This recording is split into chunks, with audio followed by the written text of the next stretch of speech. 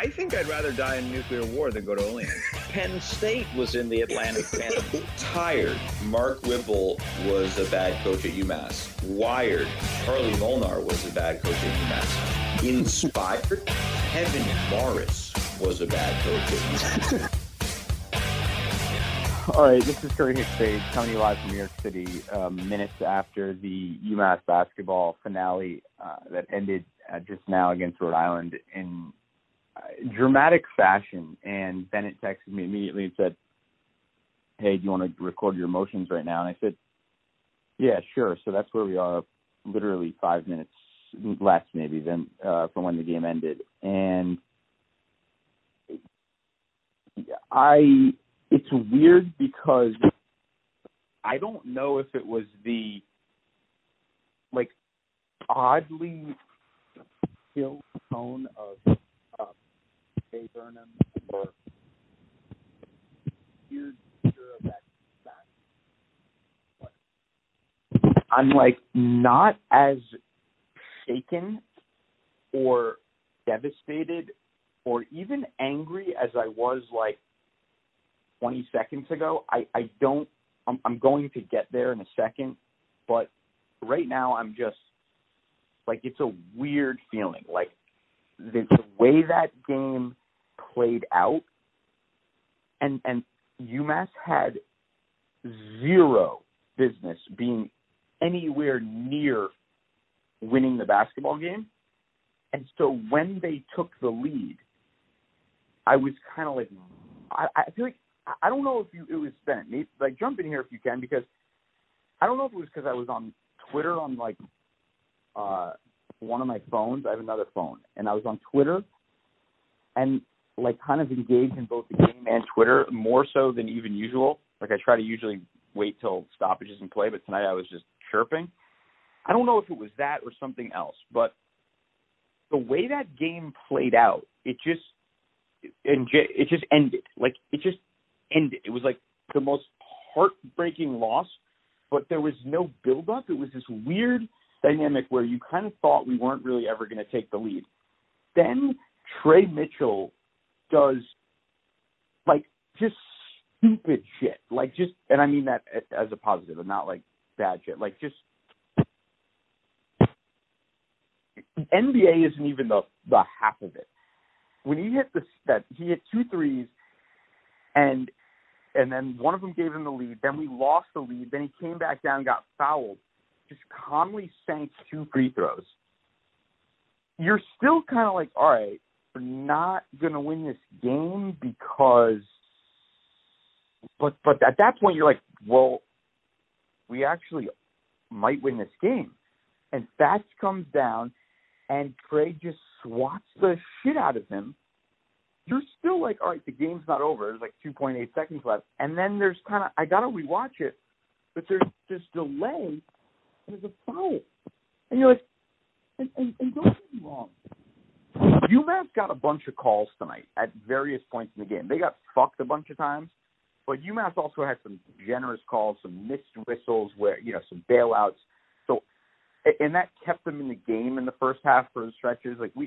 And I've said this all year, we get favorable officiating at home, and we get terrible officiating on the road. That's how it generally goes in the Atlantic 10. And it's pretty much, across the country. It's college officials, for the reasons that have been studied by people a lot smarter than me. They basically don't ticket home teams as much, in terms of certain calls and whatever. So I'm not even saying that we didn't benefit from some bad officiating ourselves, but there was at least forever a long-standing rule that on the last play of a game, you don't blow a whistle unless it's fucking egregious. And frankly, the prior time down when Langevin picked up his fifth, and that was a clear foul, but even that, often will not get called at the end of a game, and I wouldn't have gone ballistic probably if they missed it, because you just don't get calls in the last 10 seconds, and you would have found a way to get a shot up anyway. So to put Trey on the line there, you almost felt like the refs were and then it was Langevin's fifth. It almost felt like the refs were oh shit, we just gave Langevin his fifth. And this was the pattern all night, by the way. Every time there'd be a couple bad calls like that favored us, they would just find an arbitrary call again. Like there was a time like Pierre got knocked down. There was a bunch of plays where they just, classic makeup call shit, which I just fucking hate. But anyway, Langevin gets the fifth. Trey calmly sinks 2 free throws to take his total to 34 points in a game in which the team scored, 61? I mean, by all accounts, UMass basically played bad basketball. Trey Mitchell just played out of his mind, world-class basketball. So let's break down the final play. I got to watch it again. I'm sure it's going around Twitter right now as we're having this conversation. But maybe there's a little body, but the block was clean as shit, and they just blew a whistle. And maybe it's because I'm watching on my phone or whatever, and I can't tell, but it felt like the whistle was a tiny bit late. That was the third stance. That was probably the most legit of the 3 final foul calls on Trey. The other 2 earlier in the game were just insane. One of them, he wasn't even near the ball. I think it was his third where McCall, wanted it on. And then there was another one, I forget his fourth, but that one was a total stance too. So and Trey got away with some contact at other points, so it's not probably 5. So this is a lot of context. The bottom line is, in terms of my emotion, when someone has a performance like what we just saw from Trey Mitchell, the rules of morality in sport and ethics are that the team deserves to win. But sports are a cruel mistress, and the team didn't win. And in the blink of an eye, a dramatic victory over your biggest rival on senior day in a moment in which there's an energy surrounding the program and you have a chance to go to 500 after having 4 wins last year, 5 the year prior. You could have literally in that instant gotten as many league wins as you had the first Hey guys, we had a really bad jump here. I tried to recover the audio as best I could. I really couldn't, but please excuse this 15-second spot. Thank you. A historic performance just vanishes. It doesn't vanish, so the performance will be remembered. But it's like, remember the kid on UNC who hit that amazing 3 at the buzzer to take it to overtime against Villanova, and then they lost in overtime at the buzzer. Or sorry, not at overtime. Next possession, the next play, literally. Kendall Marshall, I think, a few years ago. It's a little like that, except what's so devastating about it is that I could have lived if after the inbound they threw a lob and there was a crazy tip in and it caromed off a rebound and, Samba Diallo missed a box out. I'd be frustrated as all hell. But UMass didn't really deserve to win the game other than Trey Mitchell's performance, and so I could have lived with it. But for the officials to blow that whistle in that moment, it's just, this will just go down in the annals of heartbreaking UMass losses. And let's do our part right now, or I want to do my part to memorialize what we just witnessed from Trey Mitchell, because his stat line tonight and what he did in the final 4, 5, 6 minutes of that game was, I cannot remember a more impressive performance at a more, in sort of critical moment from a UMass player, certainly in the last 2 decades. Luan Pipkins had 44 against LaSalle a couple years ago. That was a different thing. That was against a bad LaSalle. Don't want to take it away from him. It was a record-setting performance. He was I want to say he was 15 for 27 or something.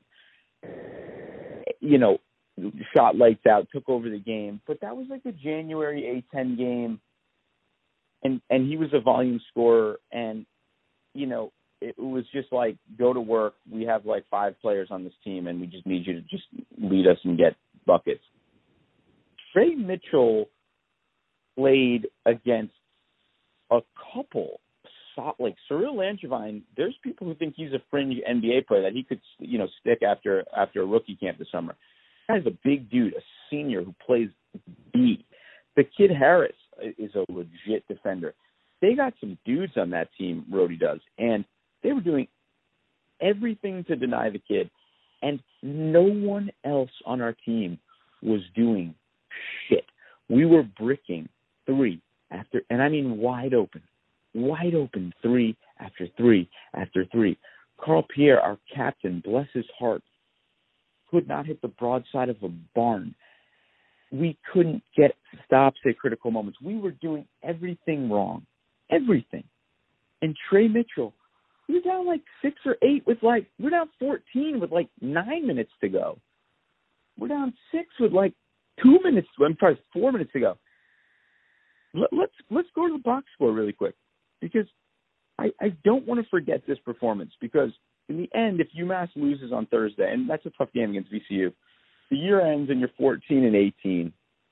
And that's frankly about like closer to where the team probably should be on paper right now, given everything that's gone on this year. But I just want to make clear, if Trey Mitchell's not on this basketball team this year, and, let me just say something. I sometimes, sort of don't say certain things on the show because, parents of the players listen, and, I'm cognizant that in a small, program with not that many fans and not a mass media following, people are now listening to some of the shit I say, amazingly enough.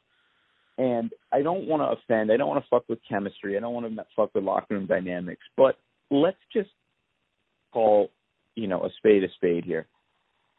You take Trey Mitchell off this basketball team, Bennett, and I believe UMass wins no more than 2 games in the conference. No more than. Fordham on the road, I don't think that's a win. St. Joe's at home is probably a win, and you probably find a way to get another home win, which is, everybody has a good performance kind of thing. Once a year, every team has that night. But if you look at what's happened down the stretch on this run that almost culminated with what would have felt like a Arctic 500 conference champion had they not made that call. And UMass finished the season with a historic a kind of a larger-than-life 9-9 campaign with 7 freshmen and injuries and a new coaching staff. You look at those last bunch of games where they beat VCU, they beat St. Louis, they beat LaSalle on the road, they beat Fordham on the road. They didn't play particularly well. They defended, they stayed in the game, they battled, but let's not kid ourselves. You take Trey Mitchell off that roster, and this team wins 2 games in the league. 2. So you take away that Fats Russell call tonight that he got on the last play, and credit the kid with making both free throws. You take that away, and Trey Mitchell is, as much as anyone ever can be at this level, single-handedly responsible for 7 wins in leagues. Now, there's other factors. Preston Santos' emergence, Sabaji Walker's emergence, a couple nights when Carl Pierre did get hot. There's other things that help. Don't get me wrong. But it's almost impossible to quantify his impact. And, there's a word in history, I think it's in historical scholarship, hagiography. A great fucking word for someone like me who, isn't actually that smart, but can fake it a little. hagiography is to like, it's the celebration of historical figures, you know, like to an excessive degree. And there's a tendency in sports, as in life, to overly celebrate greatness and elevate its stature, and, you know, at the expense of all the things that allowed for that greatness to be, you know, in place. But there's no hagiography with this. I mean, this is, you're listening to a primary source document that someday, for some fanatic of UMass in 25 years, 30 years, 50 years, will want to know, who was the kid who broke all these records his freshman year? And I'm telling you, his name was Trey Mitchell, and what he did against Rhode Island tonight should not be forgotten because of the final outcome. You know, we'll look down and look at, you know, the end of the season, you know, some years from now, and they'll say, oh, Matt McCall turned a corner in his fourth year and he got to 20 wins, and, you know, they were 14 and 17, and what a turnaround, and, you know. But that obscures the just miraculous performance from a true freshman tonight. The kid hit 6 threes. He's a true center. He had 3 guys on him every fucking time. The teams, we couldn't buy a bucket from deep, and they were throwing 4 defenders in the lane, sagging off the 3-point line because nobody else could make a shot. And he still basically single-handedly won the basketball game, but for an abjectly horrific call that ultimately gave the game to Rhode Island. Where do we go from here? Well, you know, we go to the Atlantic 10 tournament. I'm still trying to figure out my child care situation. New VCU, a VCU team that, you know, could either be blown out in the first half or have a new lease on life. They were a top 20 team to start the year. They have a bunch of talent. You know, what happens on Wednesday, Thursday, I don't know. I hope we win. We would then get Dayton, who's number 3 in the country, maybe number 2 or even number 1 by that point, for a third time. Unlikely that we win that game. I mean, let's be honest. We're approaching the end of a long and interesting and drama-filled season. And the loss tonight, as I reflect on it now, as I'm deeper into this monologue, I realize that if we don't beat VCU, unfortunately, we end the year 14 and 18. And what we saw tonight is sort of forgotten, because I don't know about you, Ben, but 15 and 17 with a young group like this just feels a lot more and 9-9 in regular season play in the league. It feels a lot better than 14 and 18. It sounds a lot better. It feels like something you can, you know, market in the off season. And that Trey Mitchell performance tonight, if it came with a win, is the kind of thing you can, a marketing team, and UMass has done a great job at this, can package and just rely on for the next 6, 7, 8 months as they try to grow the season ticket holder base, as they try to grow the program. And, you know, maybe it's all water under the bridge, but for it to be taken away from us by a call on a block by the guy who completely changed the complexion of the game by himself, who put together a historic performance, feels particularly just cruel. You know, the sports, man, that's such a cliche when people say that sometimes, you know, after these sorts of games. And, you know, in our little slice of the internet and our little slice of the college basketball landscape, this won't mean a whole lot. I mean, the seeds were set, you know, regardless of outcome tonight. We'd already secured the 8 seed because VCU lost last night and we own the tiebreaker. But, you know, that's the kind of performance that can catapult a program. it's March, right? People are looking for storylines. They're looking for angles.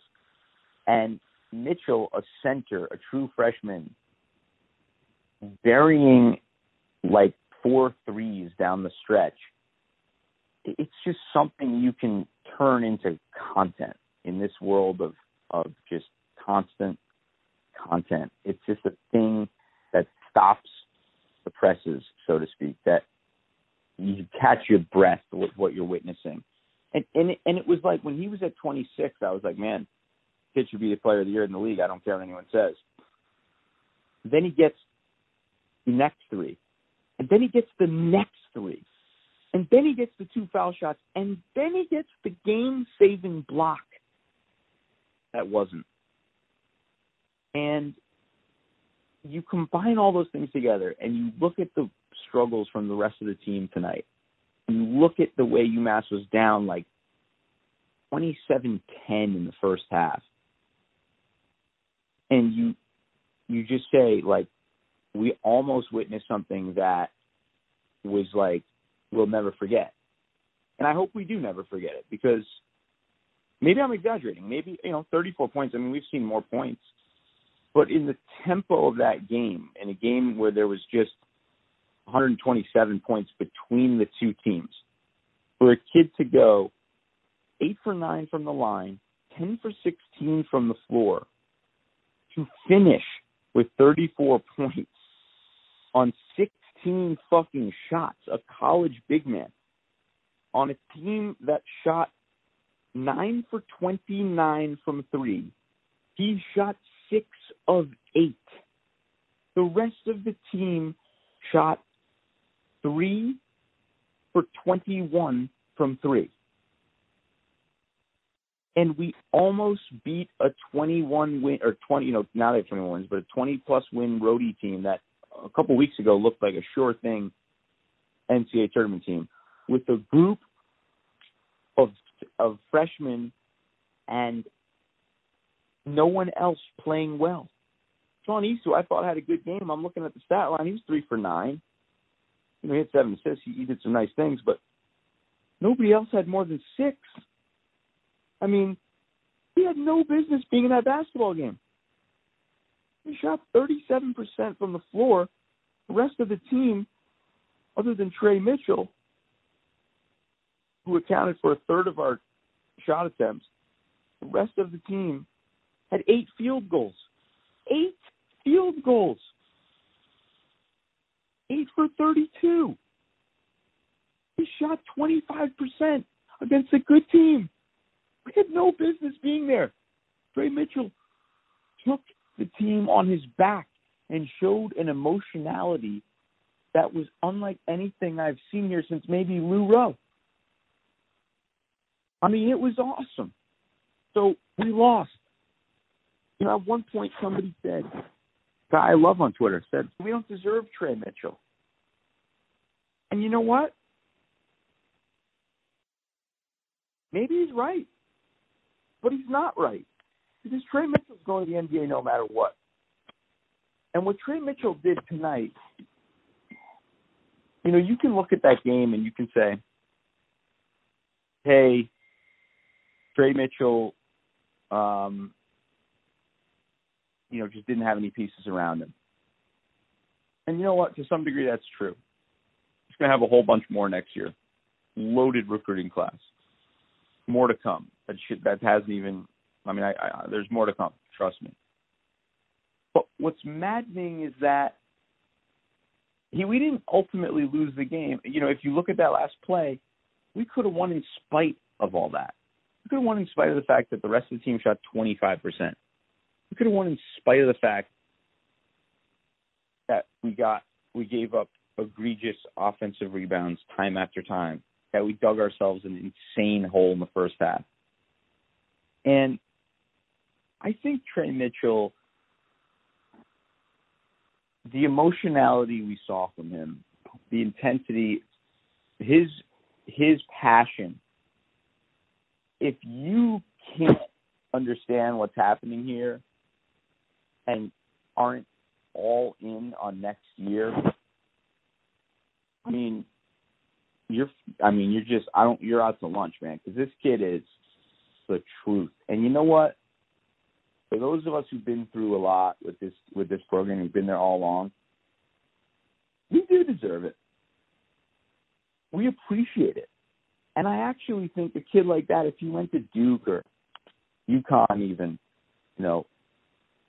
he's one of a million. He's not one of a million, but that guy comes around every couple of years. What he's doing at UMass will never be forgotten. What he did tonight should not be forgotten. I think it's important that this episode goes on because, we fuck around a lot and sort of like ridicule ourselves about our passion for a program that has really had very limited success over the last almost 25 years. And so but the truth is we spend a lot of time talking about it, or at least I do. I've said many times, it's become a part of my identity. Like I love talking about this shit. And to have a guy like that, I imagine it's a lot of what the people felt with Cale McCarr last year. To have a guy like that is just like, regardless of what happens, like, it's like next year we might have the pieces where he only has to get you 14 and 6 a night. He doesn't have to do what he did tonight. So in a certain sense, what we saw tonight and what we've seen the last several games in this league is something we may not see again.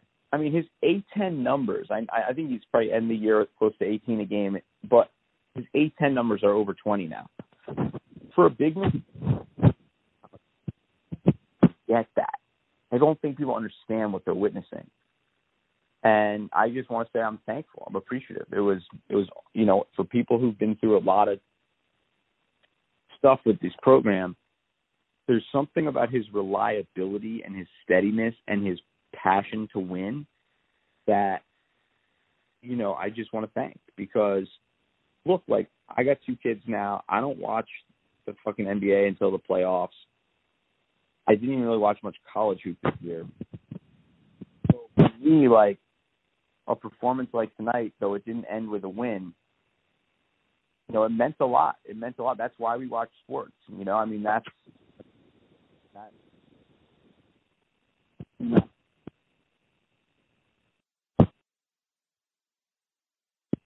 the area you're passionate about, you went to the school, whatever. But it's nice to just watch a star. And it sucks that game was just fucking ripped out of our fucking hearts. So that's what I got to say. Bennett, why don't we take a few questions right now? Sure, let's do it.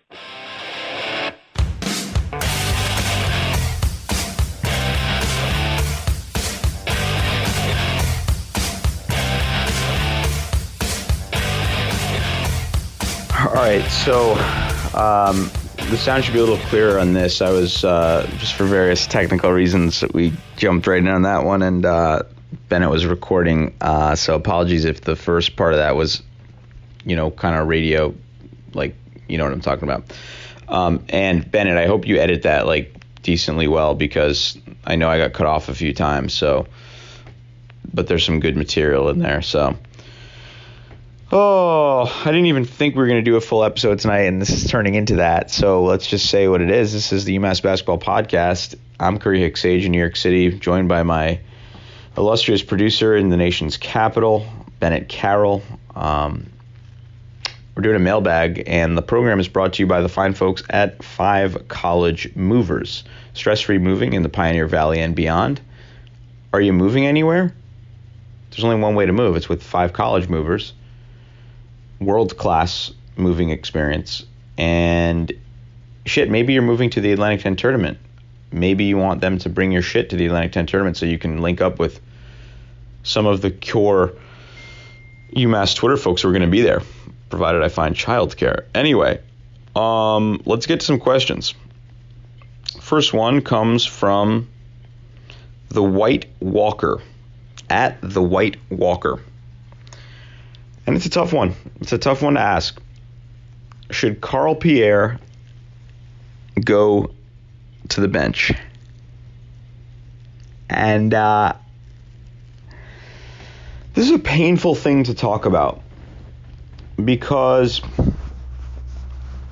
over the last 3 years, as Matt McCall has begun to put his imprint on the program,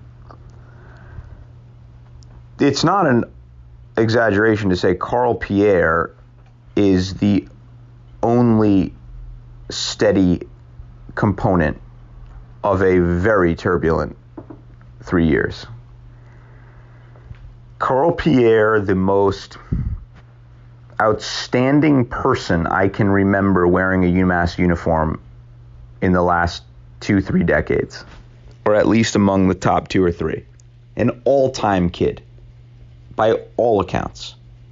An all-time worker, an all-time student, an all-time shooter, certainly his freshman year, and parts of his sophomore year, and parts of this year. But the cold, harsh reality in Division I college basketball is that you got to make plays.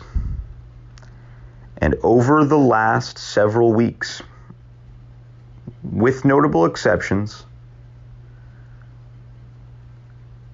Carl Pierre's play in conference season has been markedly below average, and that's perhaps being generous.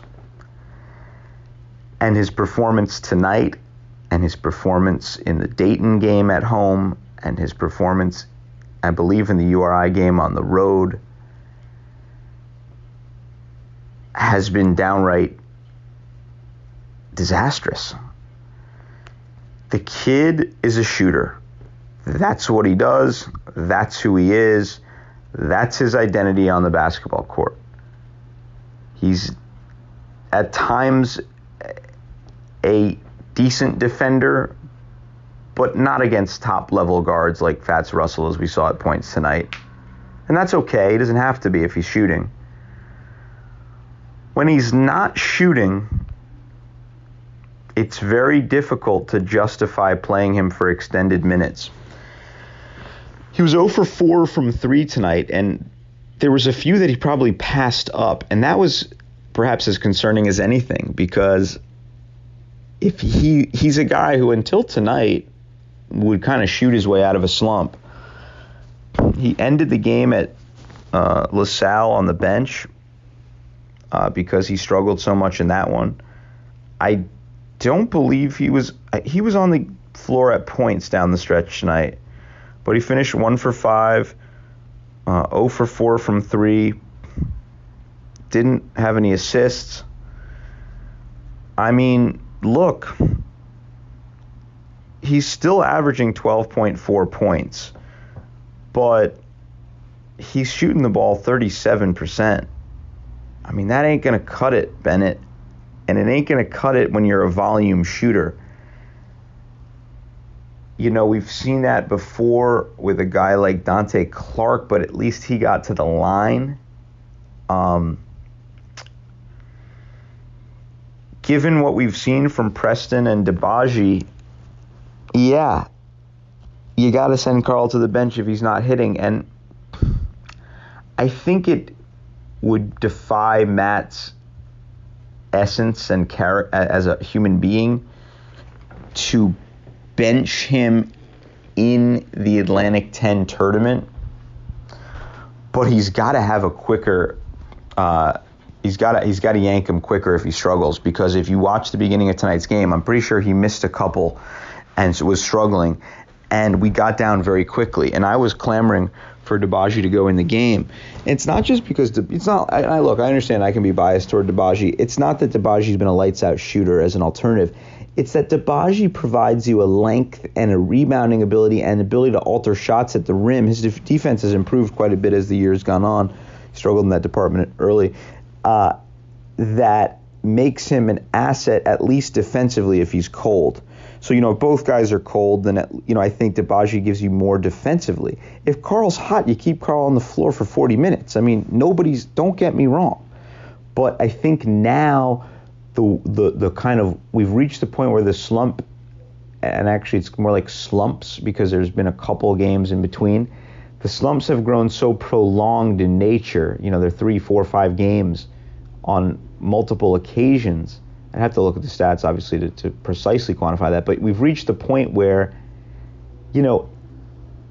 if he's not hitting early, the odds of him hitting later, I know that the shooters shoot and all that, and that's fine. He had a big time 3 against St. Louis late in the game after some struggles, but you got to look at the totality of a basketball game. It's great that he hit that shot, but what about the other 30 some odd minutes? So when you have Preston Santos playing so well and shooting the 3 at almost 40%, and Dibaji Walker, who even if he's not shooting the 3, is giving you other things, yeah, you have to send Karl to the bench. Now, that doesn't mean that you don't start him to begin the tournament, but the reality is, there are other guys who can perform. And I tell you what, one of the interesting dynamics here is that TJ Weeks hasn't played since, the 10th game. That kid was shooting 50% from 3. If he's still here, I think the whole narrative around Karl is very different, because at least now you're kind of like, well, we're short options. We don't have any guys who can get to the rim, so we kind of have to rely on guys to shoot 3s. And, what's the alternative? Samba Diallo shoots it I don't think he shoots better than 15% from 3. And teams completely sag off him. They're playing 4-on-5 at times in terms of, not guarding the perimeter when he's on the floor. So you don't really always have an option. Preston is a nice player, but he's not like a just, TJ Weeks type lights out shooter, who's a volume shooter. Like, he's going to take 3 or 4 and, hit 1 or 2 sometimes, but he's not, that dude from 3. So you got, I understand why Pierre's been kept on the floor, but you also have to start asking hard questions for next year, because with TJ back and Dibaji with a full offseason to get his shit right, I think it's very difficult to come in midseason. But you've seen flashes from him. And with those two there, and then, some really terrific freshman guards coming in, I think Matt loves the kid so much, and he's done so much with the program, that it would be hard not to start him, and he's your captain. But it's so hard. I don't want to be harsh on the kid. It's like so difficult for me to say it, but I'm asked the question. I got to call it how I see it right now. And I do think, the thing is, I keep saying, well, he's going to get it together, you know what I mean? And he does have a game or two, but now we're 31 games in, and there's conceivably 1 game left. So if he gets it together and he wins 2 games in Brooklyn, and he goes, 7 for 9 against Dayton, and we beat the number 1 team in America, then this is the stupidest podcast episode of all time. And I'd be the happiest person on the planet. But you're asking me after another really disappointing performance, which included, a bad shot clock violation for a junior captain. That was almost more concerning than the shooting woes, because this is a kid who is so aware of the game. And, that was almost like, well, now what's that, at an opportune moment, right after a prior shot clock violation by, I think it was Sean East who kind of committed it. But, at least that was a freshman, and it was like, right, it was just, wow, that's again, we had no business being anywhere in that basketball game. But it's kind of extraordinary to think that, literally the kid hits 1 3 tonight. And he hit some open looks, and we win that basketball game. It's hard. It sucks, man. But I got the question. So, Jake Barnes says, are the refs going to be better in Brooklyn? It's an interesting question. As I noted in the kind of opening monologue there, the immediate reaction to the game, I actually thought UMass got some very charitable calls tonight too. It's just at the most prominent one was on the final possession, and there even might have been some contact on that. I'm watching the replay now. I just think you never make that call if it's anywhere close with 3 seconds left. Like, I mean, you see dudes get hacked on the final play routinely and not get a foul call. So for that to be, a decisive, but so I think they're going to be better? Yeah, I think the neutral floor dynamic is interesting. It sucks that we're playing VCU at 12 on a Thursday because they will have a couple sections of that place and they'll be loud and they'll be all over the refs. And we more than likely will not, because a lot of people there thought they were going to be great, so they bought all sessions passes months ago because they were top 20 in the country. And it's really interesting because, as I've said earlier, like I do think UMass got some calls against VCU when it was at Mullins, and I think that at times the choppiness of games when we're on our home floor, has favored us because it allows the game to open up and it allows Trey to start doing his thing down low. And it's going to be really interesting watching us on a neutral floor. I think they will be better. But sometimes this is a week where you don't get great refs because every team is playing. And so, the Big East tournament is going to get good refs and the ACC tournament is going to, and so you're going to get, bad officiating. But look, that'll go both ways, and I don't think there's a unique bias against UMass, and I think, that's not our biggest concern. I think it's just something we're all feeling very, very acutely after that final possession. Cameron Legge, great friend of the show, did you agree with McCall going man in the final minute after the zone had gotten UMass into the game? So this is like a great question, and one of the reasons why I said at the outset tonight, like, I got to watch that game again, or if I didn't say that, I should have, because just the flow was hard to decipher, I think, because I was maybe too especially engaged on Twitter, and there was a lot of weird calls and a lot of whistles, and we made runs and missed. It was just was it not a weird game, Bennett? Am I making that up? I'd be lying if I said I caught the whole thing, but it was definitely something was off about it from what I was watching. Like, there's just a bunch of, so my point is, Cam, you were watching closer than I was too emotionally invested to be cognizant even at moments about when we were going zone, when we were going man. But it sounds like a valid point. You wonder, like, did they just not want to have a dagger 3, or did they, because the zone can deny penetration, and it was weird in that the previous play, I think when Carl Pierre got kind of taken to the hoop, it was weird because Preston Santos had some notably impressive defensive stops against Fats Russell. And I'd love to see Fats' line, because let me pull it up right here.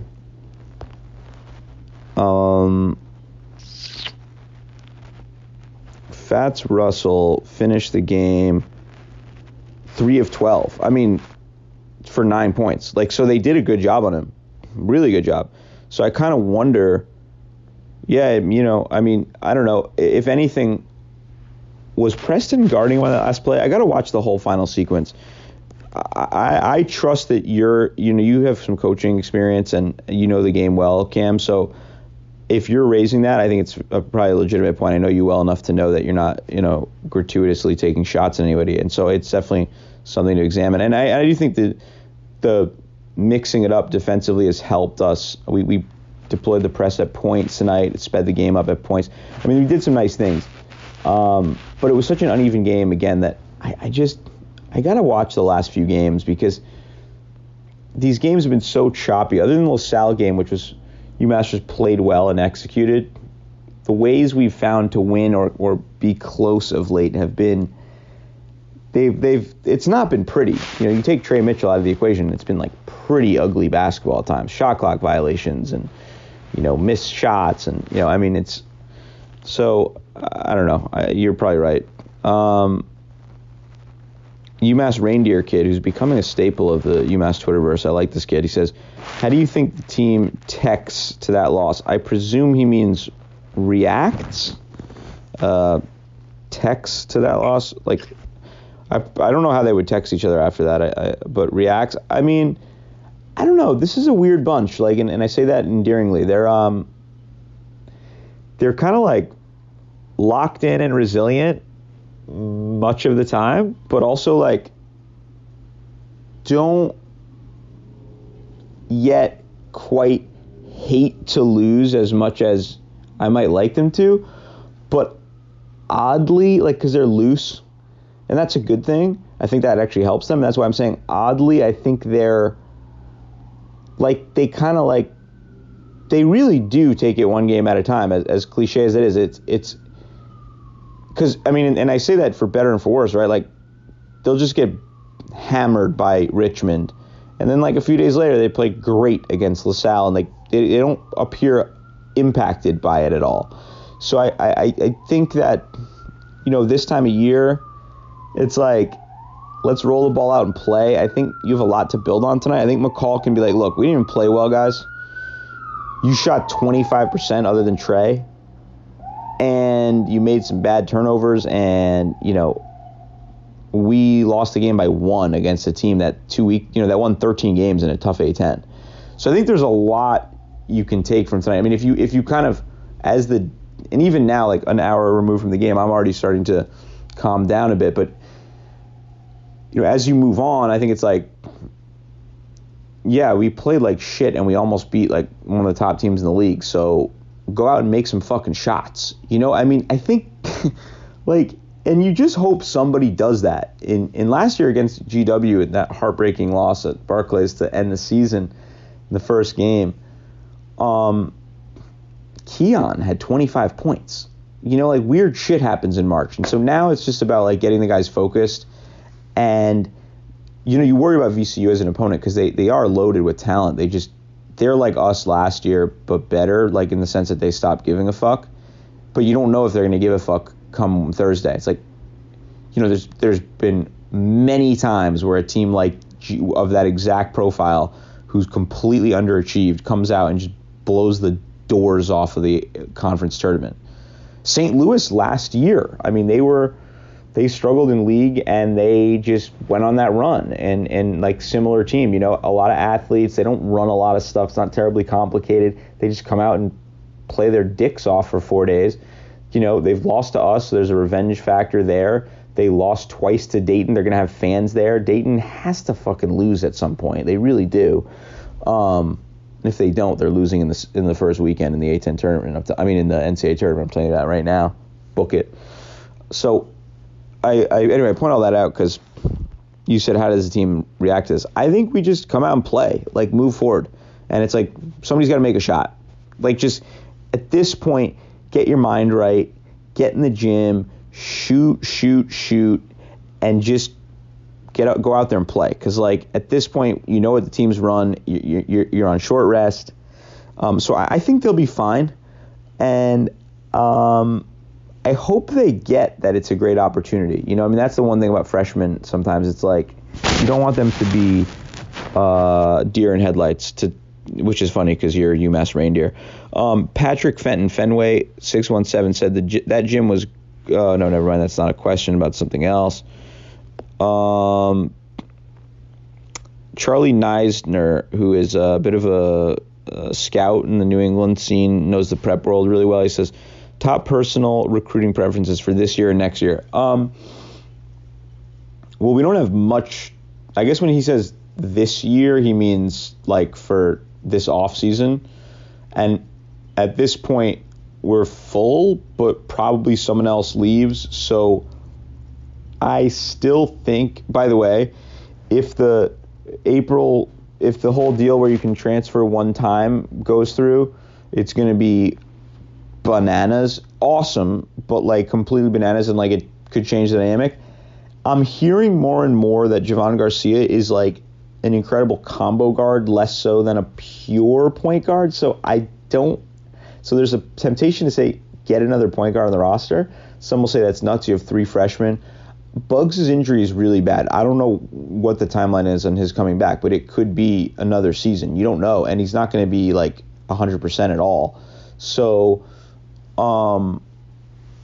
you can kind of never have too many point guards. Like, I have to assume Keon is gone, and like he's, so I wouldn't be opposed to getting another point guard if another spot opens up. I just think like, because with Dominguez now they have the other big. Some will say a big, but the reality is like in college basketball everybody plays 4 out. Like you have Trey. Like, I don't know. I think you need scorers and. I mean, like, there's a temptation to say, like, go out and get a backup center, but there's not many good ones, and, like, those guys don't do a whole lot other than give you a body to rebound if Trey's hurt. Like, Trey's going to play 34 minutes next year. Like, I mean, you can say, well, what if he gets hurt? But if he gets hurt, like, what? Like, you're going to bring in, like, a kid who's, like, not – because you're not going to go get a stud center. No legit center is going to be like, oh, yeah, I'll go to UMass where they have an all-everything center who plays 36 minutes a game. So it's kind of like people say this. They have this tendency to be like, oh, go out and get another big man and rebounder. It's like, where are you going to get a good one? That dude, the way you get a good big – first of all, there's, like, no good big men left anywhere in the country anymore, traditional bigs. It's not how the game works collegiately. There's very few of those guys. The good ones are going to Power 5 schools, and – I just think you get a guy who can fucking score or a point guard, because that's what wins you in this league. Trey Mitchell perhaps being the exception to that rule because he's so sensational, but basically it's a guard-centric league. For the year after, so Pierre would be gone. I mean, like, am I making this up, or is Pierre's the only junior on this roster? Right, Bennett?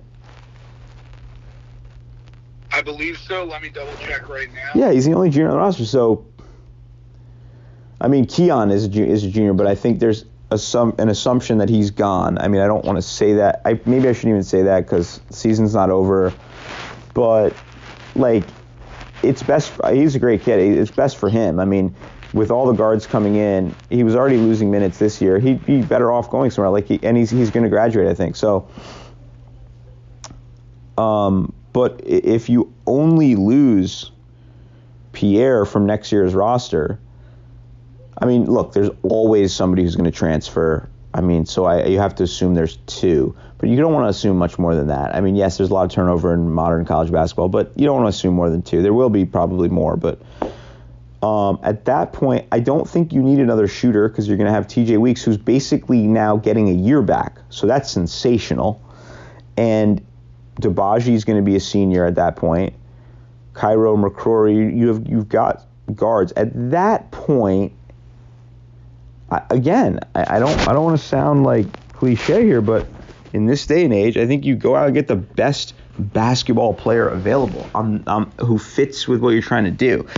Or you know what? Or you just get a guy who's like going to give you energy off the bench and be a rebounder. If you need a bench guy, a team first guy who's okay being the, 9th, 10th, 11th man. But it's going to be a hard sell if in 2 years, if Trey Mitchell's a junior and Dibaji Walker's a senior and TJ and, Preston and, I mean, this team is going to be fucking loaded if things work out to plan. And so, who's going to want to join that? I don't know, but it'll be, I mean, so much of it, that's so far ahead, but I think best available player. Sorry if that's a cop-out. Mostly _ David, he's a good dude on Twitter, says, is there an actual incentive for A10 to improve referee performance? Fans will watch either way, and any effort to improve will require dollars. Yeah, I think this is a really smart question, and it kind of gets beyond. David's a smart dude, and he's getting at. I have a feeling David has like a sort of like MBA or like, sort of econometrics angle, analytics type a little bit, because what he's getting at, I think, is really a very relevant and good point, because here's the deal. Atlantic 10 is not like a behemoth full of tons of money, right? And the NBA, interestingly, you should listen to Michael Lewis's podcast. Michael Lewis, who did The Blind Side and Moneyball and The Big Short, great writer. He has a podcast. I've only listened to like the first episode, but it's all about like regulations, and it starts about basically how the NBA, after the Tim Donaghy scandal, the ref who was cheating or betting on games, they invested like an insane amount in NBA officiating, and they have all these systems in place, and people are still like completely angry about it. They're always angry. No one's ever going to be happy with their officials, but they understood that fairness was a core. The games had to be perceived as legitimate, and so they invested a shit ton of money in it, and they have monitors of every call. And basically, NBA refs, whatever you think of them, are basically the most evaluated employees in the world. Like, there's like 12 people quantifying every single decision they make. I note all that because that's really expensive. The Atlantic 10 doesn't have that kind of money, and I don't even know if the Atlantic 10 has dedicated officials. I think there are guys who tend to work A10 games. I will try to ask some people I know about kind of the mechanics of it. I believe an official, I've heard, for an A10 game makes between $2,100 and $2,700 a game, which sounds like a lot, but if you're doing, they try to limit them somewhat. I think they do like 3 a week maybe. I may be making that up. $9,000. And I think the school, the home team, foots the bill. I'm not totally sure, but the economics of referee compensation are interesting, but probably not to the point where the league has the resources, the time, or the need to kind of hold them accountable. And the other thing is, and I think this is just the cold, harsh reality of it, is like every other profession in life, there's great ones. Look, A10 officials are still better than high school officials on the whole, and it's not an easy job. But the reality is, there's 350 Division I basketball teams. NBA, there's 30 teams or whatever. Like, they're going to get the cream of the crop. Like, those guys, and people still get mad at them. In college basketball, the A10 is maybe the 8th best league or whatever.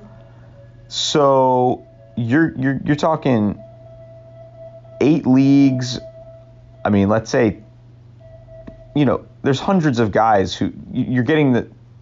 And there was one game this year, I forget where it was, where we had one of those like. You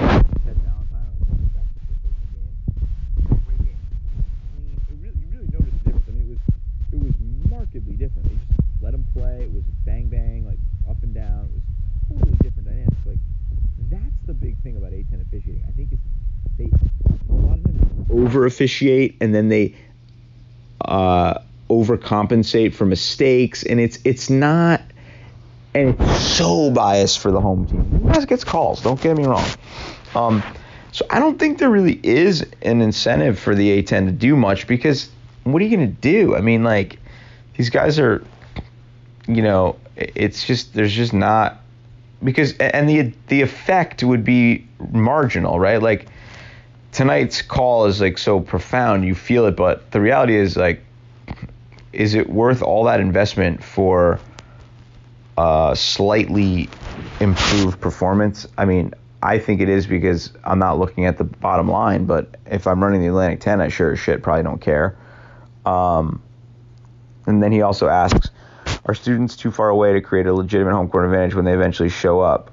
Far away from the court. Yeah, I noticed that tonight. It felt even farther than usual on TV. But no, I mean, look, there's some things that could be done to improve the game day experience at any arena.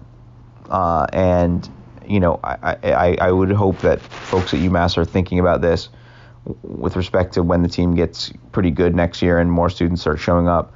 Do they want to move chairs out a little further here and there? Is it worth investing whatever tens of thousands of dollars it would take to modify the infrastructure to do that? But here's the bottom line. As someone who's been watching UMass for a long, long time, when UMass is really good, the Mullen Center is fucking loud.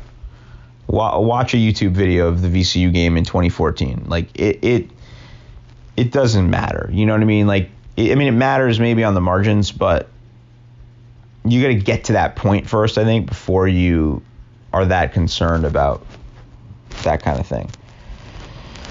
Riff Raff Street Pat, my man, PVL7 says, what's the ceiling for Trey? A10 tourney aside, what's progress next year? Any postseason or NCAA tournament or bust? All right. First question, what's the ceiling for Trey? I think I don't, as I noted earlier, I have 2 kids. I don't watch as much basketball. But what he did tonight was lottery pick shit. And what he did against LaSalle, because he was shooting like 30% from 3 going into the last 2 games. In the last 2 games, he's been, I have to guess, he was 6 for 8 tonight. He had 3 the other night. He's probably like 9 for 13, 9 for 14, something like that. In today's NBA game where bigs have to step out and shoot the 3, I mean, well, he passed that test of flying colors. The variety of post moves he has, his strength, his ability to put the ball on the floor when he has to. I mean, I don't think he's got to get a little leaner, maybe a little quicker. But, like, he feels like a lottery pick. Now, how you use him in the NBA is interesting because there's some centers who are bigger than him, and, you know, he's not quick enough to be like a guard, but, like, dude's got some Al Horford. He's got a little bit of, like, dare I say it, like, really poor man's Dirk. I mean, he does a lot of different things, and if he can continue to shoot the ball, I think at least a top 20 pick by his junior year. I really do. I mean, a lot can happen, a lot can change, but he's so polished around the rim. You know, I mean, like, you got to be able to finish in the NBA. You watch the NBA, and you're just like, some people are like, oh, they don't defend till the fourth quarter, and there's some truth to that, but dudes just make shots. Like, they're just fucking automatic. And tonight, that's what he was doing. Like, there was no way to guard him. And so if he can score in that variety of ways, I really do think his ceiling is like top 15 pick in a couple of years. A10 tourney aside, what's progress next year? So I've been thinking about this a lot because I actually think that, you know, what we've seen this year with like VCU and Davidson, who are both preseason top 25 teams and widely regarded as, you know, the top 2 teams in the league, with Dayton as like maybe the 3rd team, shows just how hard it is in the Atlantic 10 to achieve expectations. I mean, Matt McCall always says it, and it's a little bit of a cliche, but it's true. Like, and that's what happened a little bit last year. Playing with expectations is a totally different dynamic. I really do believe that psychologically. And there's going to be expectations for this team next year. And I want to say that to have a special season and make the NCAA tournament in the Atlantic 10, it's hard. A lot of shit has to go your way. I think people have this tendency to think like, oh, you got everybody coming back. You had some really exciting moments last year. This is the breakthrough year, like, tournament or bust. And it's like, pump the brakes a little. VCU had everybody back from a team that was 16-2 in conference and was an 8 seed and had everybody back. And they finished below us in the standings.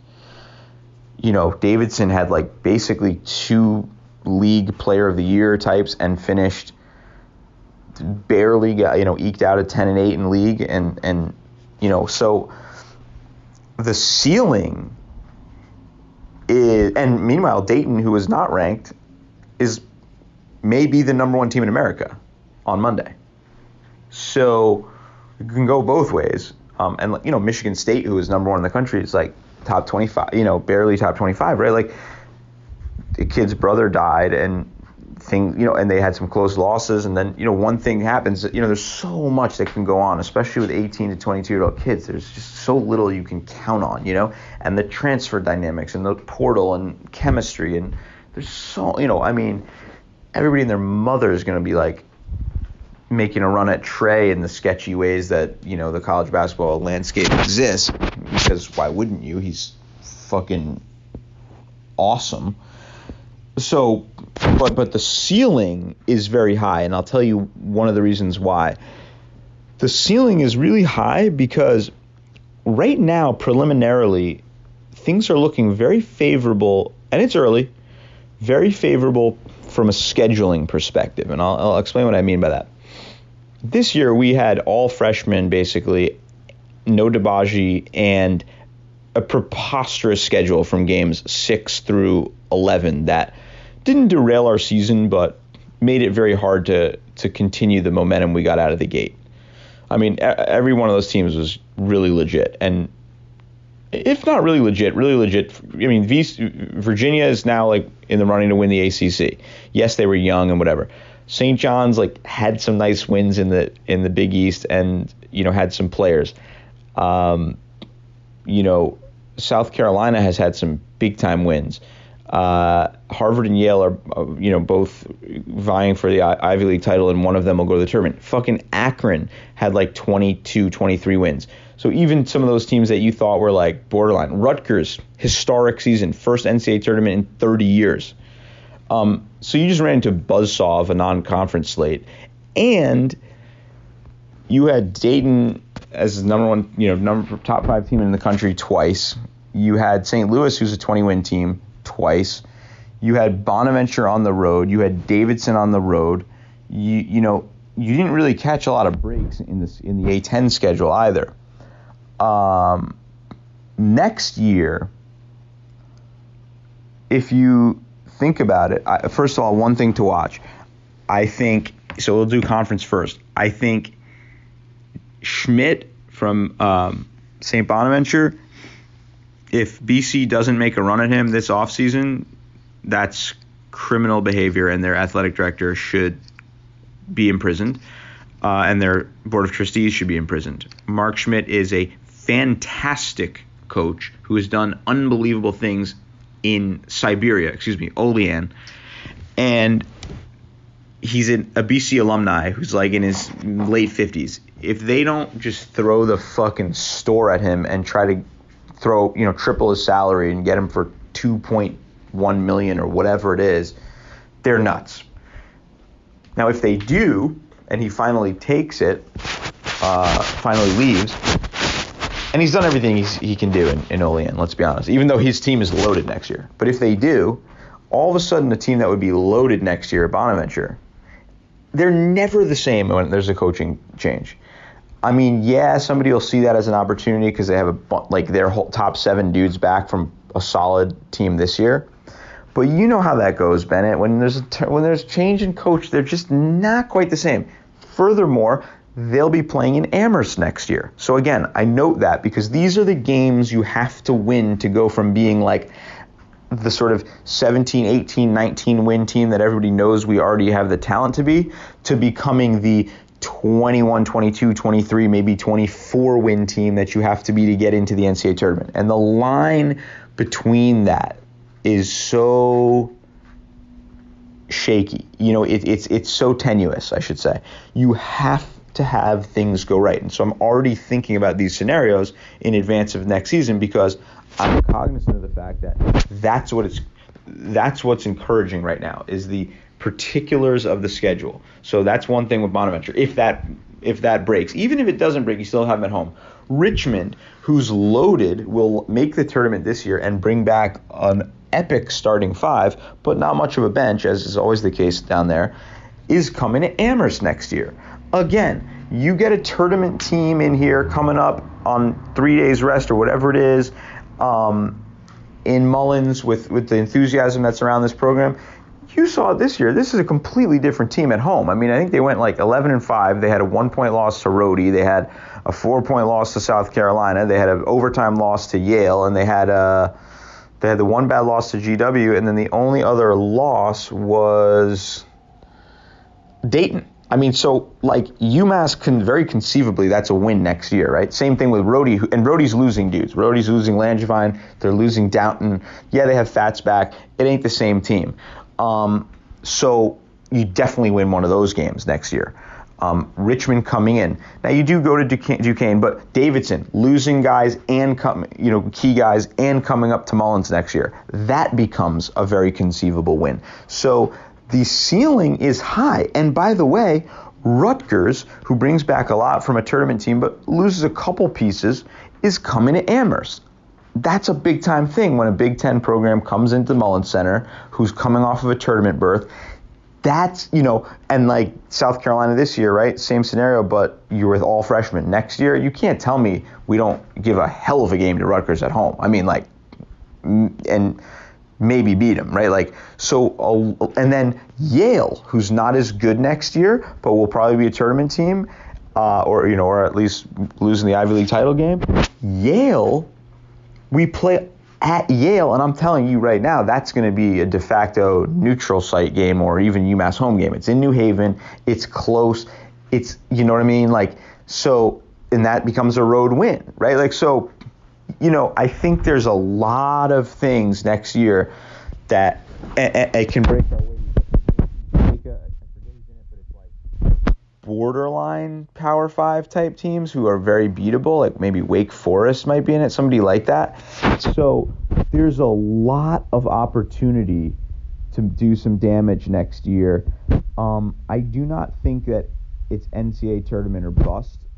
I do think it's NIT or bust. I think you have to get over the hump, and I think in a certain way, McCall is probably the unfortunate beneficiary of his own success late in this season, because I think that, these close wins over St. Louis and VCU and, have given fans a window into just how close we are to kind of getting over the hump. And again, it would have been even tougher for him if we won tonight, because you go 9-9 and now you kind of got to get like 11-12 in league. But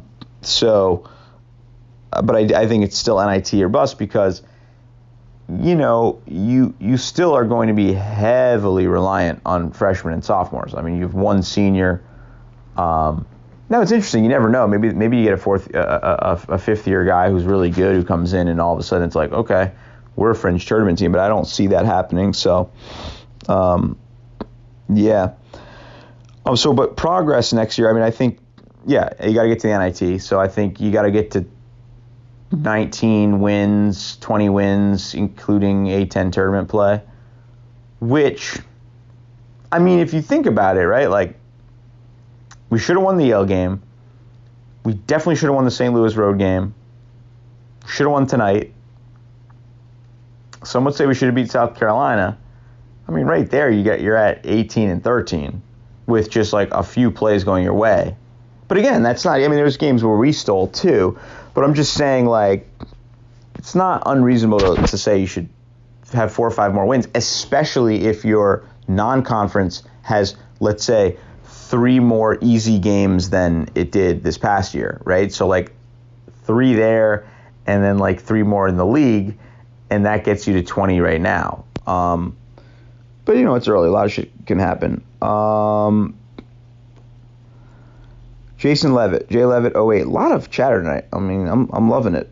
And this is an important episode. I wanted to do and I actually may do a Stu Ludicky pre-A10 tournament episode, and just do content all week. There's going to be some other surprises in Brooklyn, I'll say that. But this is a necessary episode. Sometimes you just got to rock and roll. So appreciate you sticking around, Bennett. Who's gone next year? He says, what's the floor and ceiling for next year? Are you confident we will have anyone next year who can knock down the wide open threes we are getting now? If so, does Trey average over or under 5 assists per game? All right, let's go with the first one. Who's gone next year? Well, DeGiuri's gone. He's graduating. Cy Chapman already left, so you get that scholarship.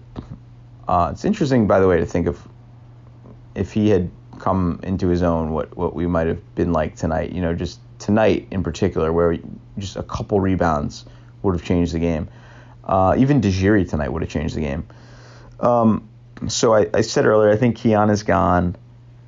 I think CJ is gone. I mean, he hasn't played at all.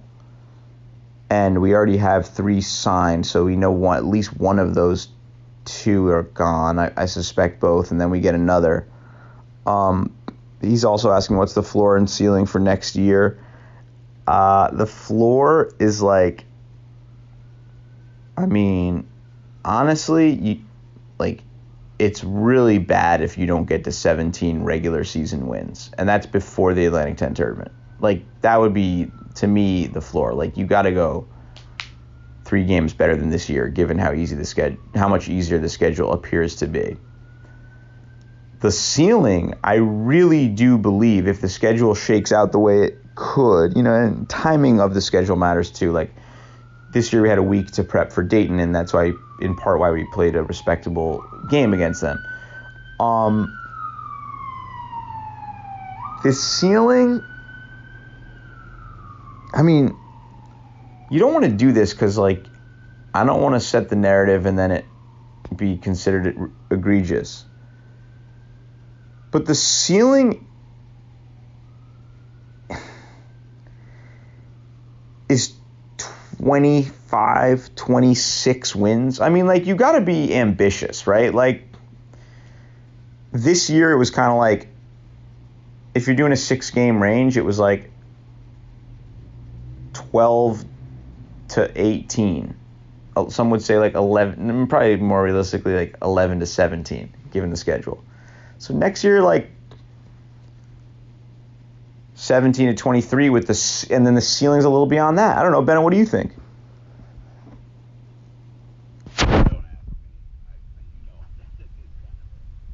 How many wins can they get? Like, can they, like, so you got to see the schedule, but there's a universe in which they come out hot. The press is working. They're deep. They've got an all-everything guy in Trey, and they fucking blitz through the non-conference with a win over Rutgers. They win that Jamaica tournament, and they're like 12-1 entering league play. Like, that's not inconceivable. I got to see the full schedule because there could be some, like, you might get Providence all of a sudden or whatever, like. So and then A10 play comes. And if the Schmidt thing happens and some other stuff I'm talking about happens, 13-5 is not out of the question. This roadie team went 13-5. They're not great. And that's fucking 24 or 25 wins. Now, realistically, it probably maybe you go 9-4, and then you get 11 in league. But you damn near got 9 this year. 10 if you count that St. Louis game. I mean, 11 is not out of, so that's 20, I think that's like very, realistic. You're looking at realistic. You win 1 or 2 in Brooklyn. So I'm saying if you bang out 11-2 and then you get 12 in league, kind of, one more than maybe you should. It's 23, you win 2 in Brooklyn.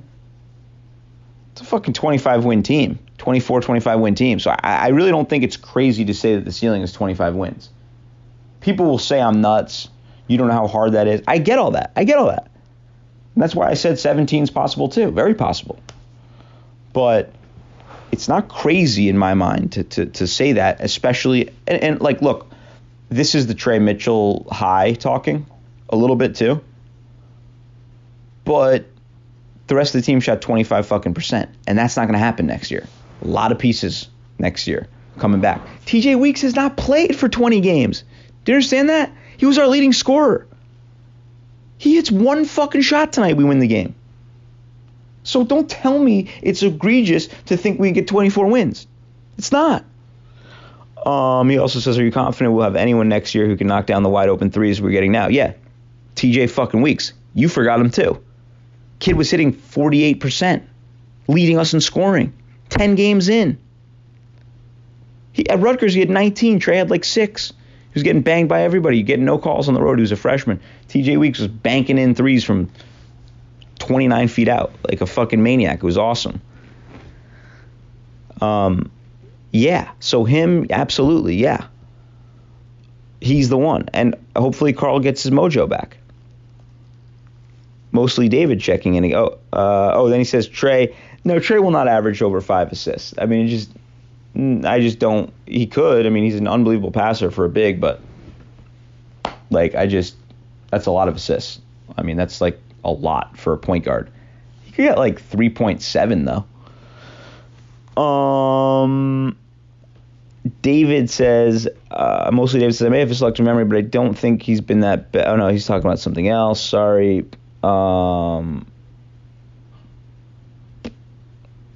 Let's see. And if TJ is healthy all year, our record is blank.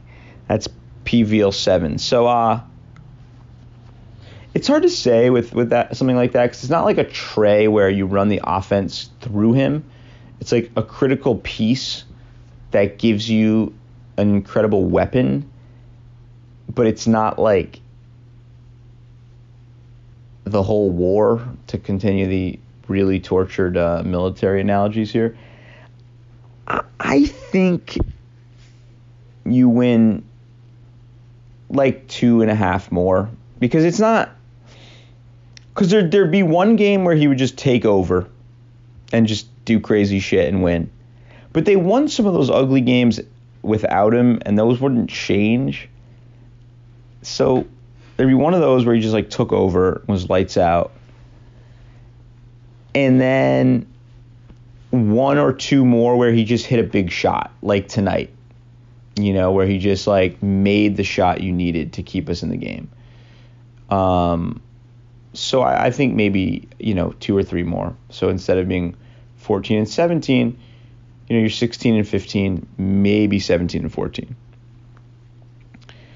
Zach is God says, convince me to take a personal day Thursday to go to Brooklyn for the basketball game instead of a personal day Friday to go to Amherst for the hockey game. I'm not going to make that case. I'm not, because, look, I mean, hockey, I would for your family. It's closer, it's easier, and you might want to use hockey stuff when they get, if you can, have more days. You use the hockey game, the hockey one for like when they get to the tournament or to the TD Garden.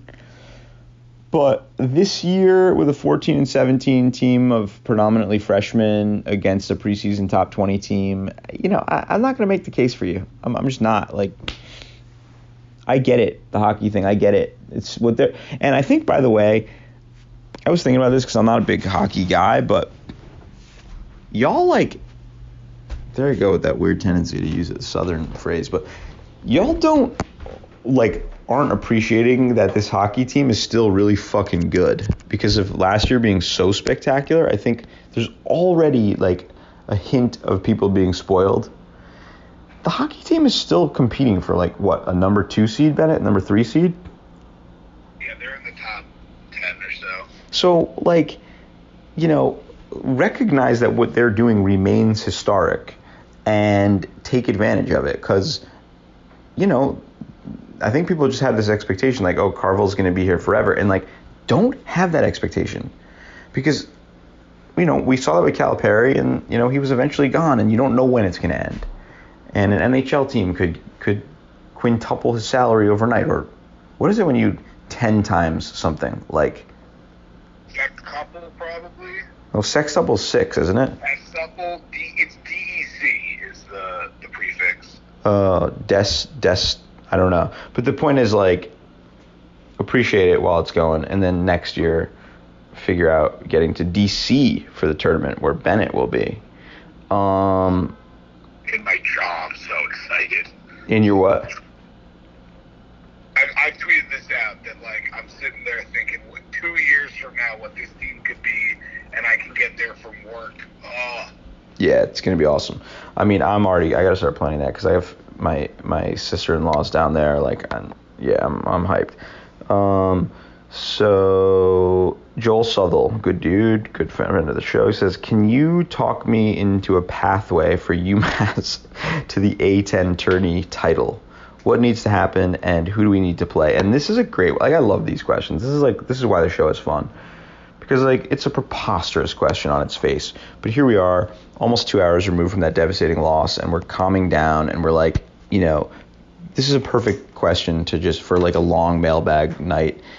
It's just a great end of season question, because let me just say, I always have, as closely as I follow this team, every single year when we get to the end of the year, I have this kind of like just morose sadness that I'm not going to have this thing for fucking 8 months. Especially now where I don't follow other sports nearly as closely as I once did, and I have 2 kids, and my wife is probably thrilled the season's ending because there's like so many nights that have been occupied with post-game pods or tweets or fucking whatever. And I'm like having those moments where it's like, oh, what did we even do this year? Like, what was our team like this year? Because this team in particular has had a lot of phases, you know, like you've had good, bad, ugly, you know. It's like a strange year in that regard because there's been some real lows this year and then some really cool highs. But the point is, this is the sort of question that like keeps the season feel like it's still not quite over yet. It gives you a little more hope, and it makes the week coming up a special one. Here's the scenario. You beat VCU because they're checked the fuck out. They've lost like 6 of 7. They look bad last night. And they just stay indifferent and kind of injured and done with their year. And you win the first game. And then there really is a universe. I really do believe there is a universe in which Dayton loses the game. Now, number one, as our friend Sully, my good name, longtime guest and Dayton guy, has pointed out, Dayton is a perennial disaster in the Atlantic 10 tournament almost every year. Now, it's a different group of kids, I get all that, but that specter haunts their fans.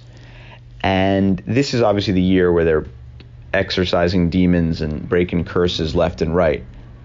But I actually believe, and I've said this all year, Dayton has to lose a game before the NCAA tournament if they want to make a legitimate run to the Final Four in Atlanta.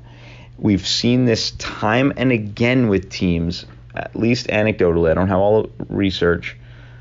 St. Joe's 2004 ran the table. They were like 31-0 or 30-0, 29-0, whatever it was, entering the A10 tournament and lost on that Friday. Then they went to the Elite Eight. UMass in '96, when they were undefeated, lost to GW in like at the very end of February, then got their shit together and rolled in the A10 tournament and got to the Final Four. But I think when you've won that many in a row, there's a sort of like psychic, you know, like the galaxy. It's different. Now maybe they roll and it doesn't matter. And it's a Gonzaga deal from a couple years ago where they just like won every game and got to the national title game. Like that happens too. But I mean, we played those guys tough in Amherst and we shot 4 for 20 from 3. And we kept it very respectable. If Mitchell's shooting, you know, I mean, if we get hot and they start pressing, you know, like, I don't mean pressing like full court pressing, but psychologically pressing, everybody in that gym who's not for Dayton is going to be pulling for UMass. And that's where March gets special. And all of a sudden, like, there's a scenario in which Sean East, you know, he has that touch sometimes. You know, he's hitting floaters and, like, you just never know. And he and Trey are playing a 2-man game, and Dibaji is hitting some shots, and the floor is opening, and all of a sudden Carl is hitting. There's a universe in which, you know, you enter halftime and you're up 4, and then, like, Obi Toppin picks up his 3rd foul early, and all of a sudden Dayton fans are getting restless, and the fans waiting for the next game are on their feet cheering for UMass, and there's this, like, craziness in the building. That's what March is all about. UMass has nothing to lose. They're playing with house money. Trey Mitchell, he's on a big stage now, and, like, he's ready for it. I mean, I didn't think he'd have another great night against Brody after going for 30 against them the first time. He fucking finished with 34 tonight. He had 26 against Obi last time. Who knows, man? Who knows? So you win that game somehow. Now you play in the semis. Remember, that's the one advantage of being on the better side of the bracket, because you don't face the 2 or the 3 until the final. And the 4, who won? Like, do you have the seedings? Because the game's probably just ending. Yeah, the channel can't tweet it out. I had it in find it. So, like, I think it was because Rhodey avoided it by winning tonight. So St. Louis is the 4. I mean, come on, St. Louis, Travis Ford. That's a team we match up really well against, and like, they're not going to bring fans. Like, people would be rooting for us. They won it last year. They've kind of had their moment. They're young and like they're strong and tough. They could beat us by 50, but they're also a team we can beat. We did beat, and we should have beat them a second time. There's also a distinct possibility that they would lose in the 4-5 game against Bonaventure. I don't really want to play Bonaventure in Brooklyn. They've got, I just don't love that. But St. Louis, give me them in a rubber match. You know what? Fuck it. Give me no, I don't want Bonaventure. Bonaventure, they run too much complicated offense. We're not going to be prepared. St. Louis, it's a roll the balls out and play kind of team. Like, they're not terribly structured. They have athletes, but we could beat them. So then you go into the A-10 final. So you win that game by 10. You have a great performance. It's an ugly game. It's like 70-60. You just hit some threes and you ride Trey for 23 and 9 and you kind of eke it out. You get to the final and somehow Richmond has been upset, which is not inconceivable. And they've been upset by either GW or Davidson. Like, that's where you need some magic, because we're not beating Davidson or Richmond. Like, I'd rather play Dayton. I kid you not. So we're going to say GW, like, wins 2 games. They beat David's. Oh, wait. What is Duquesne? 1, 2, 3, 4, 5. Duquesne is 6. All right, so, like, you get to the final, and Duquesne has already beaten Rhodey, and they're in the final. Or no, fuck it, dude. Rhodey's gotten by Richmond, and you play Rhodey for the 3rd time, and you win. There it is. You beat a preseason top 20. You beat the number 1 team in the country. You beat your ex-fucking rat fuck of a coach, and you beat your rival, because it's impossible to beat a team 3 times in a season. Everyone knows that. And you have the most historic run to the NCAA tournament in the history of UMass basketball. You finish 18-16, and you get a 14 seed on Selection Sunday. And I am literally on the floor of the Barclays Center dancing and cutting down nets with the team. I have one around my neck. By Sunday, I will have given the team speech before the game, emphatic speech that's going to go viral. It's going to be all over CBS and ESPN and Barstool, and I'm going to be sort of like the Sister Jean or whatever of the NCAA tournament. Remember the 102-year-old nun from Loyola? She's still alive. Okay, so I'm going to be her after the epic speech. I'm going to come out, as the real me, and it's like whatever. Or actually at that point, it's sort of like Under Armour or Adidas is going to give me like a special mask to keep me, it's going to play into the shtick, and it's going to, it's like people still won't know who I am. Of course, everyone will. But and UMass is going to lose by 36 in the first round of the tournament. So that's how it's going to play out. And this very speech right now is going to go hugely viral because people are going to be like, holy shit, he called it. Listen to this. And it's like, that's going to be the story. I'm going to make a whole graphic of this once it happens, and we will blow it up. Please.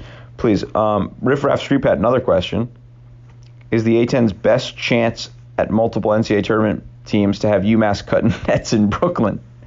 Well, UMass or somebody else. I think Richmond needs to get to the final. Somebody's got to upset Dayton and then win it. And I think the teams that could do that realistically are probably Davidson that could come out of nowhere. St. Louis has the athletes. Duquesne has the athletes.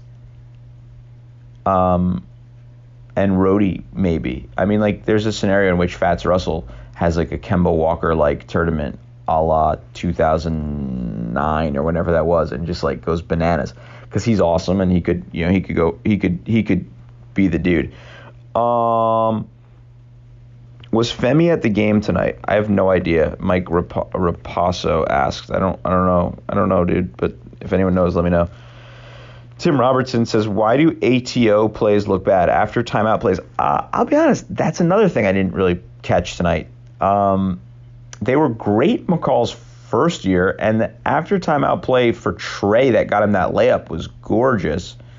But I think part of it's like at this point in the season, teams kind of know your stuff, and you can't pull too many tricks out of the bag. And also, I think UMass has gotten better this year since they've gone away from some of that stuff. I think after timeout plays are great, but I think if you're spending too much time working on them in practice and guys aren't just playing, I'm concerned. And I think we've gotten better as we've given kids a little more freedom, much like we gave Pipkins in McCall's first year. He kind of went away from some of probably the more rigorous play calling he'd like to do. And it's worked to a degree. I think getting Dibaji open in space and Preston, kind of getting putbacks and everything and just going to Trey, probably less emphasis on ATO. And so it's not a primary concern of mine right now, but I also have to look to confirm, if that's the case, because I got to look if they've been that bad. I trust you that they have been. Mount Tom 22, great dude, follow him. Can you go over numbers regarding incoming class and spots available? We just did that, actually. We have Baptiste and Chapman spots, but did I miss something, or do we still have KTM spot available? Good throwback. Kalea Turner-Morris, I believe, who was not on the team this year, I believe got some sort of medical, I don't know all the terminology and the mechanics of it at the NCAA bureaucracy, but I think he's okay, and it's not counting against our scholarship limit. So we're okay there. VCU Lidos, good VCU fan, says, you didn't see Marcus Evans in the regular season. I'm telling you that matters Thursday. Where does that rank on the doesn't matter to holy crap scale for you? I'll be honest, I didn't realize he was back for the A10 tournament, and that fucking sucks because he's really fucking good. He's also a senior who's been hobbled by injuries, and this is his moment. And now that I know he's coming back, I'm already scared he's going to go for 37 points and then not only beat us, but beat Dayton. And I'm having deja vu as I said this. Like, I've said this somewhere else. I swear I've seen this scenario playing out, and I'm terrified. Sloven. If UMass wins on Friday, whose couch would JB Mills 14 and I be crashing on Thursday night?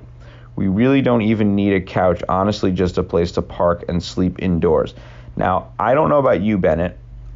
Let's just give the listeners who don't follow UMass Twitter, and believe it or not, there are a surprising number of them, so I try to keep the show at least somewhat not focused on the complete esoteric elements of UMass Twitter. But Eli Sloven, senior in high school, Amherst Regional. His friend, JB Mills 14, I've learned over the course of the year, is a star quarterback at Amherst High, on his way to play football and baseball at the University of Rochester, and is the son of longtime Amherst College football coach E.J. Mills.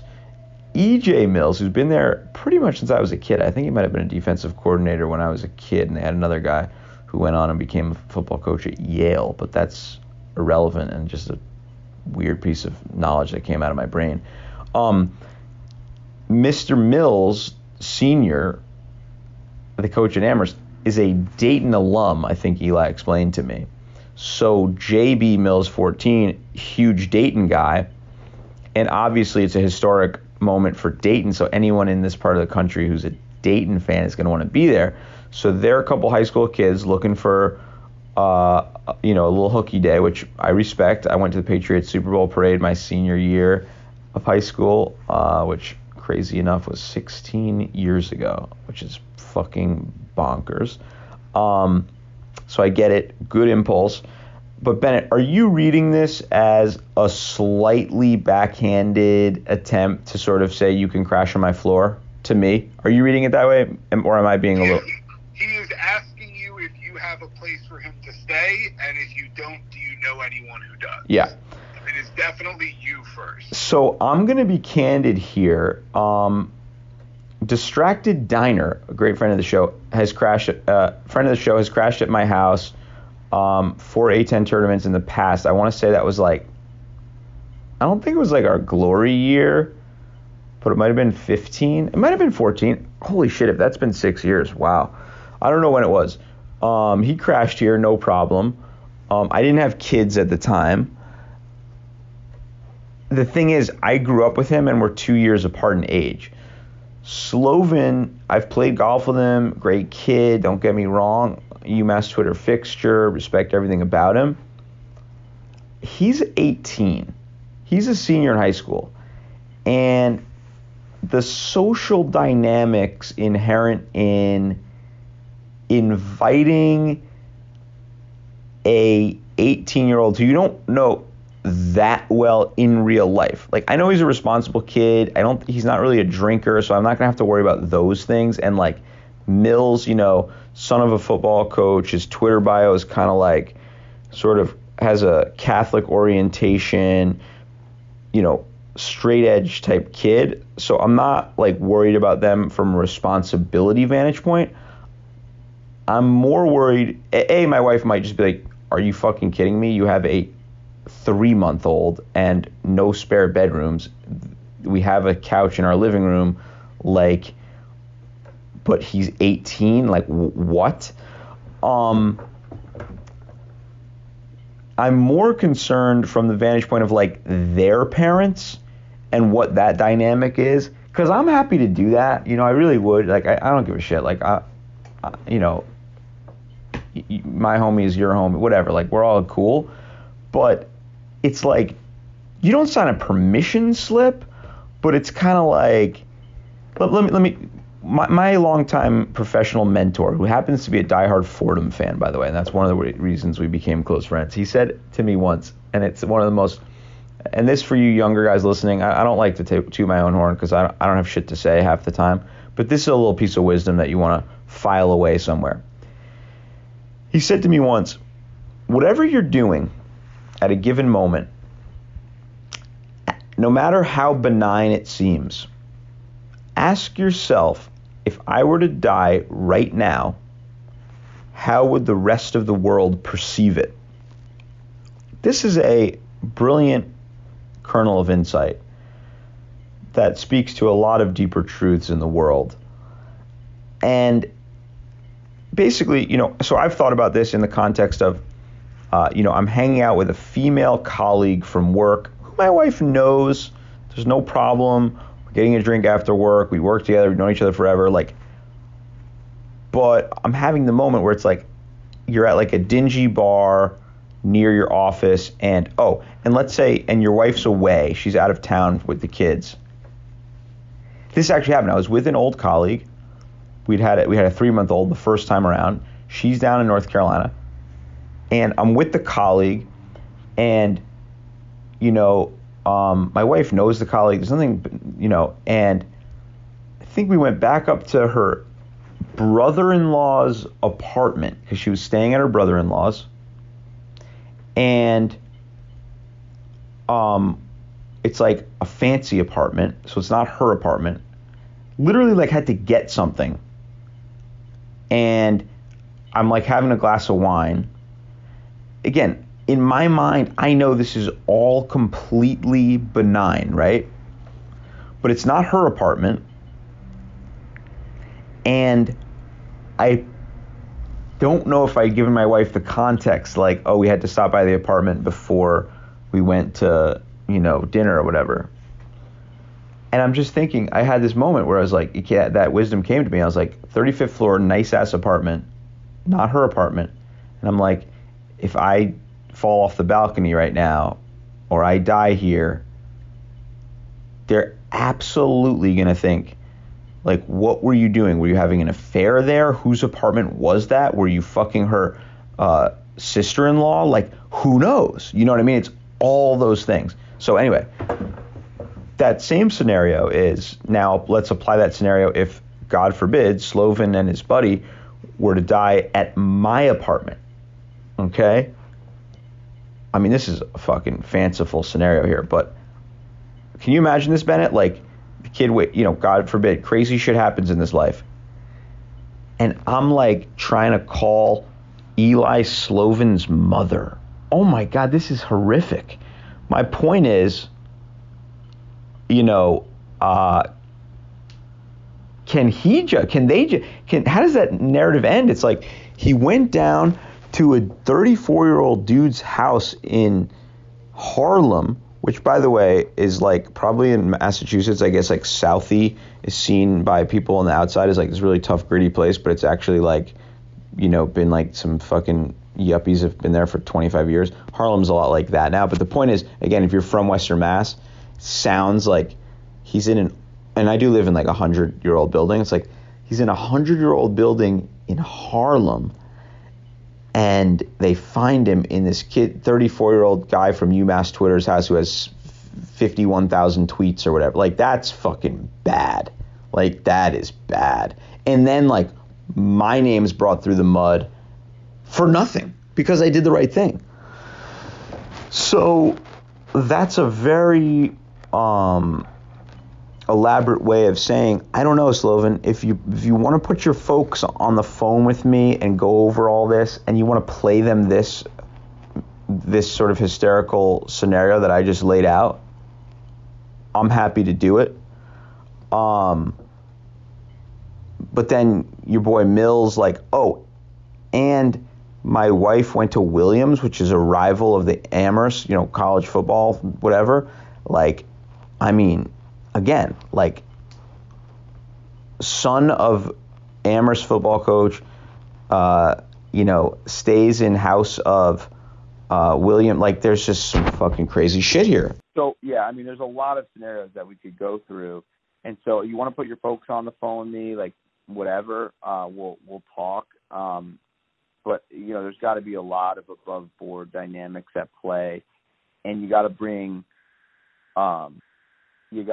like, you know, some nice gifts, like, for, you know, you got to bring like chocolates or some shit. I don't know. Oh, actually, no, you know what? Fuck it. I could have answered this so much quicker. If you bring a bunch of hanger wings, you can stay here for the whole weekend. And I'm talking like the biggest amount of hanger wings. You can stay here the entire weekend. Zephyr is the big one. What? Yeah, the Zephyr with honey mustard and honey barbecue. My wife would be thrilled. Bring some fries too. And a Pepe's Pizza. Stop in New Haven. You can stay here as long as you like. We will. You're gonna have to sleep in the same bed as your boy. Hopefully that's cool. And I will ensure that you guys can crash here on whatever night you arrive. Got to be like out of the house and like doing your thing early in the morning. Like, but like, here's the little thing. I'm actually on paternity leave right now. I got some time for my work, and I didn't even know about it. My wife like found all the information and was like, you have to take this. So I'm actually off for like a good while, which is dope. I don't get full pay, but it's really fun. And I could use help. I'm actually struggling to find childcare for the games.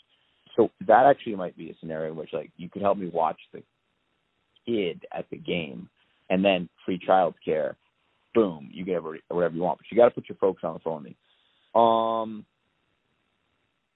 Real quickly, the last question, Rich Tier, Fordham man, who actually is boys with my mentor.